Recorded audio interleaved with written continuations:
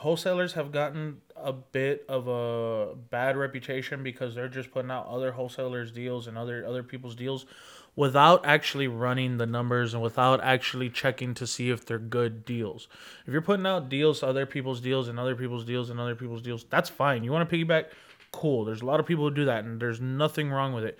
But if you're putting out deals at the numbers that the other person says, that the other wholesaler says, just for the sake of just trying to shoot it out, it's not you might get a bad reputation. That's how a lot of us that's how a lot of us wholesalers got a bad reputation. Not me. I have a great reputation.